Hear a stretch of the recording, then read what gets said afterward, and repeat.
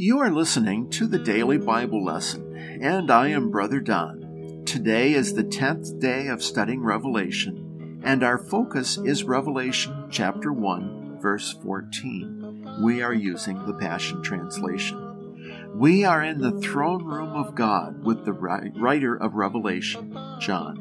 But the appearance of Jesus on the throne is unlike anything we might expect.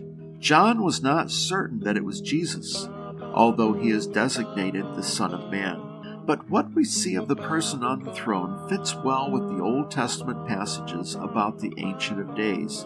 And now we hear him called by that name. Isaiah 6 provides a somewhat similar description, but Daniel 7 gives an even clearer description of what we see here. Let's spend a moment with Daniel chapter 7. Thrones were in place. We will soon see who sits on those thrones. The Ancient of Days takes his seat. Many would conclude this is God the Father. But never forget that Jesus and God the Father are two persons and one God. Thus we could say it is God the Father, or we could say it is God the Son, and be equally correct. Daniel tells us the throne is flaming with fire, and the wheels are ablaze. Fire represents purity, but this can also be a beautiful picture of constant change. Flames regularly changing in size and shape, but always remaining the same. Fire. Fire burns the impurities. Fire draws us for warmth. But look, Daniel tells us that not only was the throne on fire, but also the wheels. You may need to read the first couple chapters of Ezekiel to understand that part.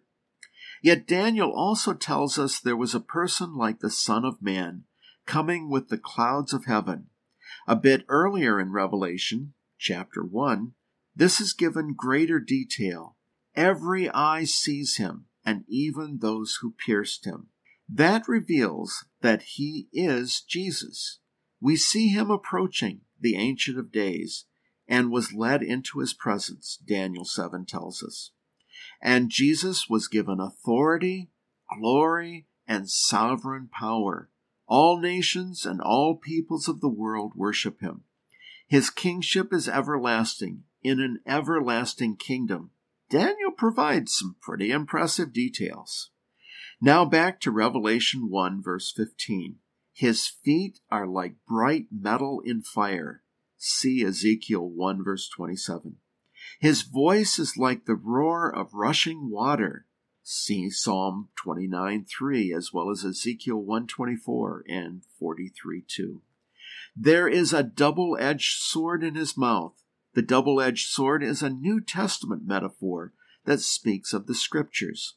See Ephesians 6:17 and Hebrews 4:12.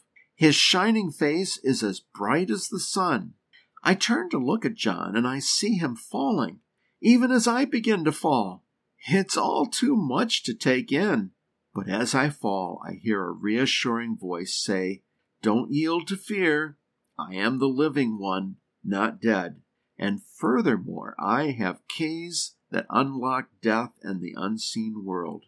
And again, John is told to write what he has been seen, as well as what happens afterward.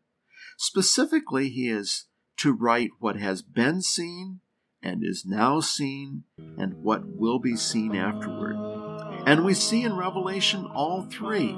It is rooted in the past, the Old Testament prophets, the present visions, the here and now of current events, and the early church to whom this book was written. But it is also to reveal the near and distant future, near and distant for the first century writers and readers. And all of us together might well say, "Yes, Lord, we're ready to hear from you." May the grace of the Lord Jesus be with all the holy believers. Amen.